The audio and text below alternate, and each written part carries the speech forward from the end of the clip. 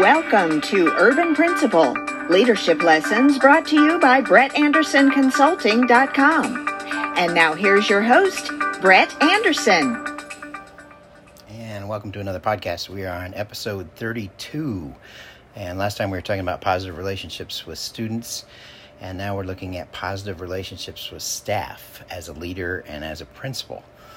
And people want healthy relationships, and it is so important for leaders to develop positive relationships and to develop that positive culture. There are so many things you can do.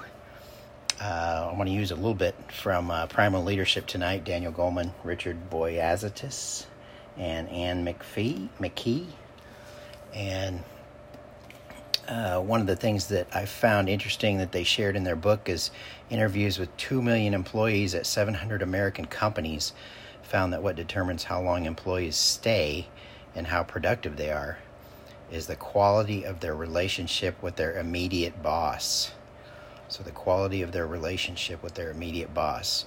People join companies and leave managers, observes Marcus Buckingham of the Gallup organization, and we'll use more with Gallup in the future as well because they're the ones who did the strengths assessment. Used to be formerly Strengths Finder, but really good stuff. And you've heard that before, that people join companies and leave managers or leave bad bosses, basically. Good stuff. The data is clear that bad leaders must reform or go, Buckingham goes on to say. And then something else I wanted to share from Primal Leadership she starts talking about excellence redefined. The old model of leadership had a functional focus, one without regard to the emotional or personal dimension. People were seen as interchangeable parts. Such impersonal leadership increasingly fails today. Resonant leaders shatter the old leadership mold that was cast in the image of the captains of industry, those old-fashioned lead from the top figures of authority who led largely by virtue of the power of their position.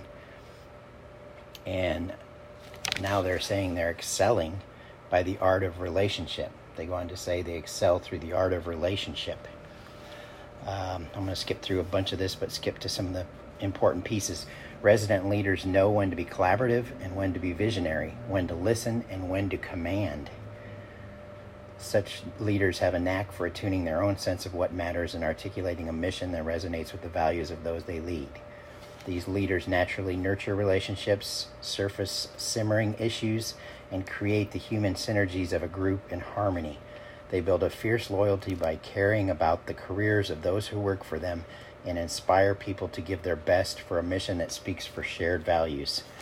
Such leaders are more values-driven, more flexible and informal, and more open and frank than leaders of old. They are more connected to people and to networks. They have genuine passion for their mission, and this passion is contagious. Their enthusiasm and excitement spread spontaneously, invigorating those they lead, and resonance is the key to primal leadership. So the importance of relationships and the importance of connecting with others as a leader can't be overlooked for sure. As a leader, building relationships, building people, building trust, it all enables you to create a positive, more productive culture. And we're all about talking about a positive culture and how to develop it. So that is a key factor. So you have to keep those relationships.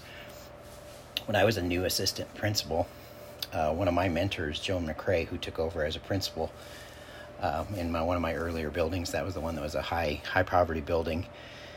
And she taught me the importance of developing strong relationships with staff, students, and community. I was able to see her talk on the phone with administrative assistants and people of all levels. And the key was she treated all with respect. Often she did it by phone instead of the computer because she wanted that personal connection. She wanted to be able to talk to them personally and develop a relationship with them. And no matter what their position, she treated them all with respect. So I think that's a real important point. And I know I mentioned in a previous episode the MBWA, management by walking around. That was an old concept of just walking around, touching base with any of your staff and employees. And that's still pertinent today to get around. And I often did this during conferences and during open house times And anytime I could get a short conversation and get more of our relationship built, and I know I said this in the last episode with students, is that the importance of banking, positives and negatives. It's like a bank making deposits and making withdrawals. You're doing the same thing with your staff, because there are times you have to correct a staff member or talk to a staff member, but the way you handle that and the way you do it and the tact that you use is extremely important. And that's easier done if you have a relationship with that staff member, and you can work through any issues and you can problem solve and you can turn it into a positive, because I always knew that I was still going to have to motivate that staff member. And even if they were in trouble for something, we still had to work through it, and I still had to get the best out of them and get the best for our team. So there's ways to do that and ways to get the best out of them. So understanding your staff and their needs is part of a leader's emotional intelligence. Getting to emotional intelligence. It's so important that you understand those things. And having that true open door policy, which I did. I had my door open, and the only problem is everybody comes in with their problems all the time, don't they? And if they get to where they really trust you, you're seeing them for all kinds of things. And I remember over my years, 21 years as a principal, I solved all kinds of problems, from personal to home to counseling to you end up being a counselor, and you end up being a listener, and you end up doing a lot to help your staff. And that is part of having a relationship with your staff and developing a strong, cohesive staff that works towards that vision. Staff have to be able to share and take ownership in that vision. And able to do that, you have to have relationships with them. I want to share something else from John Gordon's, one of his books, and you know John Gordon's one of my favorite positivity authors. And this is from the No Complaining Rule. And it says, become solution and innovation focused. With a positive culture that fosters positive communication, we can then use our communication network to become solution and innovation focused. We can listen to our employees and encourage them to share their ideas with us. This includes their complaints. If we listen to them and collect their ideas, we will become a company that harnesses the power of its people.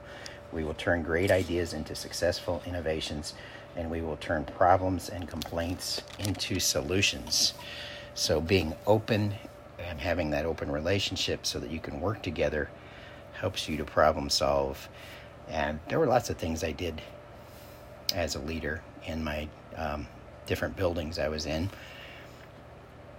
And one of the things that I did was I gave them cards, like for birthdays and for holidays, and things that came up, like if a staff member were starting to feel sick or starting to feel ill, I would buy those cases at one of the big box warehouse stores of emergency, and I would just pop one of those in their mailbox and put a little positive note with it, or hope you're feeling better, and put it in their box. So things like that, to let them know they're part of the team and they're valued to us and we want them there. And then birthdays, I kept track of all the birthdays, and I gave everybody a birthday card, no matter what level they were on our staff. And I made sure to either put like some kind of since we were at school, I put either a fancy pencil or something with it, and a lot of times a sticker on it. And I had stickers for a while that said, "We love our staff," so I put those on the envelope side. So, I mean, there were a lot of things that you can do constantly to show the staff that you care about them, and to show them that you value their ownership in your team, and value their partnership in your team and in your school and in your community. Letting staff go when they have appointments, doctor appointments, meetings, and understanding that they do have families as well. And part of that relationship is a give and take, and it was with me, so that I'd let them leave a few minutes early if they needed to for an appointment or something that I considered to be important to their family. And part of helping with those needs helps your family, a school family as well. And it's one of the things you can do, because it's so important to build those relationships and build people skills, and to utilize your staff strengths as an organization. And one of my favorite quotes from John Maxwell is, "People don't care what you know unless they know that you care." And that's so true. They do need to know that you care about them. So, I mean, those are important things that you can do. And there's all kinds of little things that you can do throughout your year. And throughout your school year to show people that you care. And we'll get more into this as we get into motivating staff and get into some more future things in other episodes. And I want to end again tonight with a quote. Keep promoting positive leadership. And let's start this quote tonight is, handle them carefully, for words have more power than atom bombs. And that is Pearl Strachan, and she was is an author. So, I mean, your words are extremely powerful. So use your words to build people up, to help people do better, to help people feel better, to help your staff move forward and move forward in success. So like I was starting to say, keep promoting positive leadership, and remember, culture changes through successful leadership. Until next time, stay positive.